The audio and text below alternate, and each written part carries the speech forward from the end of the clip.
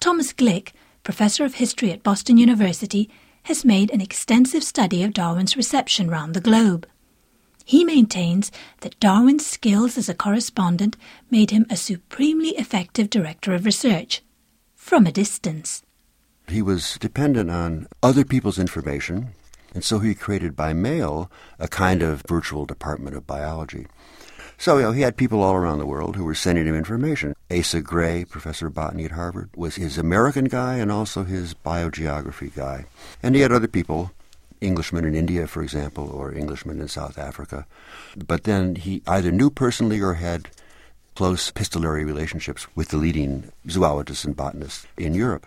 He was not just gathering information from around the world, he was also gathering actual specimen. One good example is at the Zoological Museum at the University of Copenhagen. Not only did he locate that they had particularly interesting barnacles at their collection, he got information about it, but he also actually persuaded the people at the University of Copenhagen to send some of their barnacles to Darwin in Down House at a time when the postal system was even worse than it is today. He must have been an extremely charming man, and that he could persuade people to do things like that. Peter Kjærgaard, Associate Professor from the University of Aarhus in Denmark, and currently a visiting fellow at the University of Cambridge. Private persuasion is one thing, but how successful were Darwin's theories in winning public support? The main channel through which Darwin's ideas were initially spread was through books.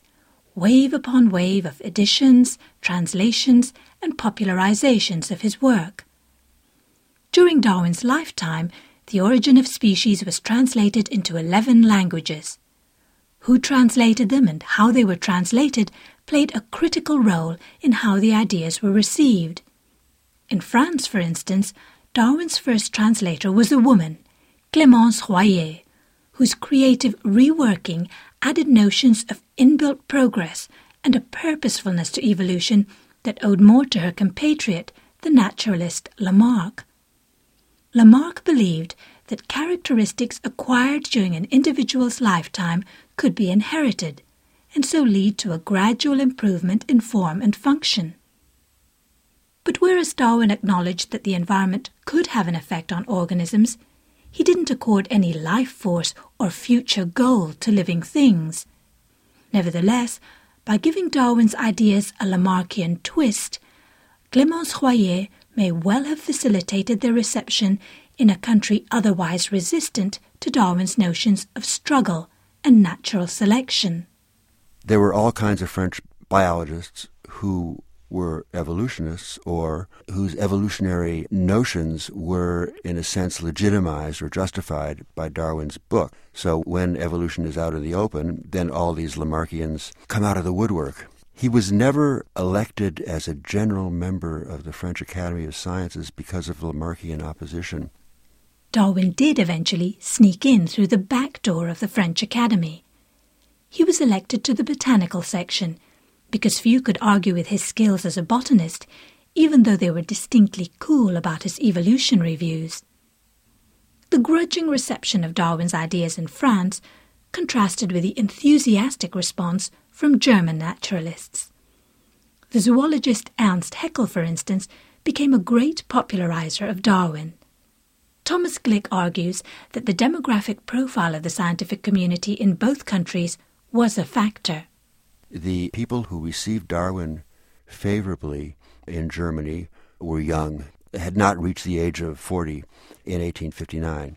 That's important because it was a very large generation of biologists. When you look at France, there's a whole generation that's missing.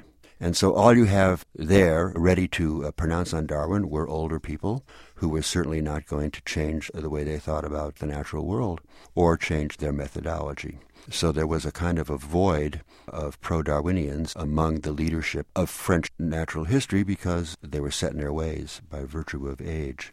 Huxley once said famously that ideas don't win out because they are better than the ones they're replacing. You simply wait for the die-off of the older generation and then the paradigm turns over naturally.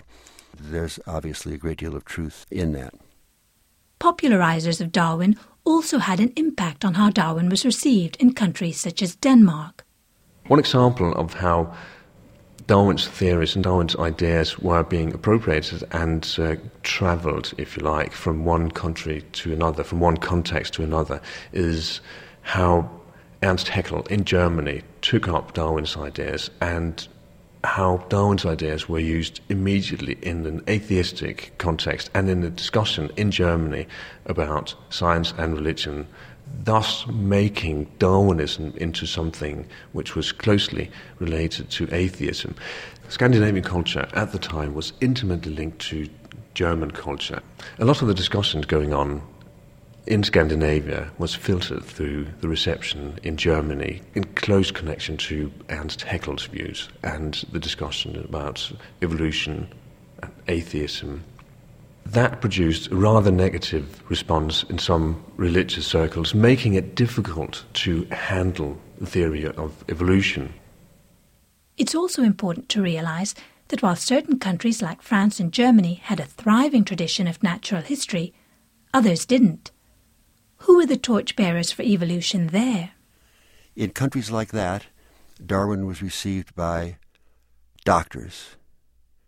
And in Catholic countries, doctors among the professionals were usually left of center in the 19th century. In Spain, one of the great conduits of biological Darwinism were departments of comparative anatomy, because the books that were used, the textbooks in comparative anatomy, presented the material in an evolutionary framework. So Gegenbauer, whose Manual of Comparative Anatomy was already the leading textbook in Europe, after 1859 he rewrote the whole thing so that everything was arranged in phylogenetic series. That is, you began the study of each system, muscular, blood, nervous system. You began with the lower animals, and then you worked your way up through the phylogenetic ladder until you got to human beings. So the doctors are really filling the void created by the lack of biologists, or if not the lack of biologists per se, the inability of naturalists in universities to get the message out about Darwinism because of governmental control. Certainly in some countries, the line between those sectors of society that were for Darwin versus those against him could be starkly drawn. Look at a place like Spain, which is unusual because there weren't many nuances in the reception of Darwin. You were either for it or against it. So basically everybody left of center was for Darwinism and everybody to the right of center was against it, on the grounds that it was not only contrary to biblical teachings, but also that it was destructive, in the case of Spain, of what Catholics regarded as their standard of morality. If survival of the fittest were true among humans, then that rendered the whole concept of charity to the poor invalid.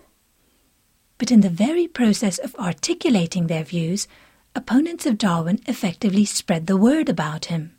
If, as happened in many places, priests or ministers preached in sermons against Darwin from the pulpit, that has the effect of further spreading Darwin's name. It also promotes a stripped-down version of his ideas. The man on the street also hears about Darwin in a highly disarticulated form, so you get endless monkey jokes in the form of cartoons or in the form of epigrams passed around orally. So Darwin's name got around. After the publication of On the Origin of Species, and especially after the publication of multiple translations into a lot of different languages, and thus the spread of Darwin's ideas to a larger audience, we find a range of different representations of Darwin. You had illustrators copying an image of Darwin from, for instance, a British newspaper or a German newspaper or a French newspaper. And now we find a multitude of Darwins, and he is being portrayed as anything from this gentle British naturalist to the devil himself. In the newspapers, including working-class newspapers, there were frequent news stories about Darwin or about Darwinism and frequent editorials. The editorials appeared at certain times that were particularly newsworthy, the publication of The Descent of Man, for example, or The Death of Darwin in 1882.